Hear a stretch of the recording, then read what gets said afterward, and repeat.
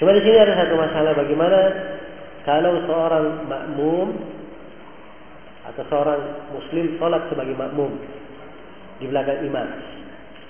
Kalau imamnya wajib dia membaca Al-Fatihah, tapi makmum dia baca atau tidak? Ya. Ini ada dua pendapat di kalangan para ulama. Ada yang mengatakan makmum juga tetap wajib membaca Al-Fatihah. Ada yang mengatakan bahwa makmum tidak wajib membaca Al-Fatihah. Bacaan imamnya itu adalah bacaan dia. Nah, ini dua pendapat. Pendapat yang mengatakan tidak wajib, mereka berdalilkan dengan hadis-hadis. Seperti hadis yang berbunyi, "Man kana lahu imam, fa qira'atul imam lahu qira'ah." Siapa yang punya imam, maka bacaannya imam itu adalah bacaan dia. Ya. Tapi ini hadis menurut Ibnu Katsir rahimahullah dalam tafsirnya, ini hadis seluruh jalan-jalannya lemah, tidak ada yang kuat. Jelas ya? Jadi hadisnya lemah. Iya. Ada juga yang berdalilkan dengan hadis Abi Bakrah yang imamnya sudah rukuk, ya, tiba-tiba dia belum sampai ke shaf, dia sudah rukuk duluan, kemudian menyusul ke shaf. Setelah selesai salat, maka Nabi berkata, "Zadakallahu hirfan wa la ta'ud." Semoga Allah menambah kamu semangat, tapi jangan kamu ulangi lagi.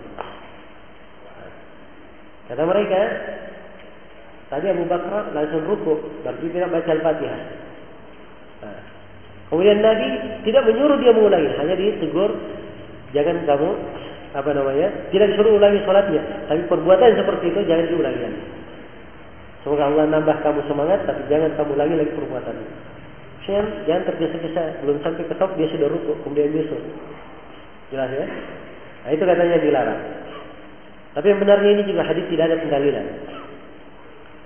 Ya, sebab di dalam hadis tidak diterangkan Abu Bakar setelah itu menambah satu rakaat atau tidak.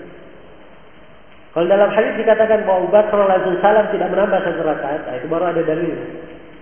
Jelas ya? Tapi karena tidak diterangkan, ini tidak bisa mengganggu-gugat riwayat yang sangat kuat dalam hadis Ubadah bin Samit riwayat Bukhari dan Muslim. Tegas Nabi menyatakan, "La salata liman lam yaqra bi Fatihatil Kitab." Tidak ada salat bagi orang yang tidak mendapat atau tidak membaca apa? Al-Fatihah. Dan ini berlaku untuk imam dan makmum.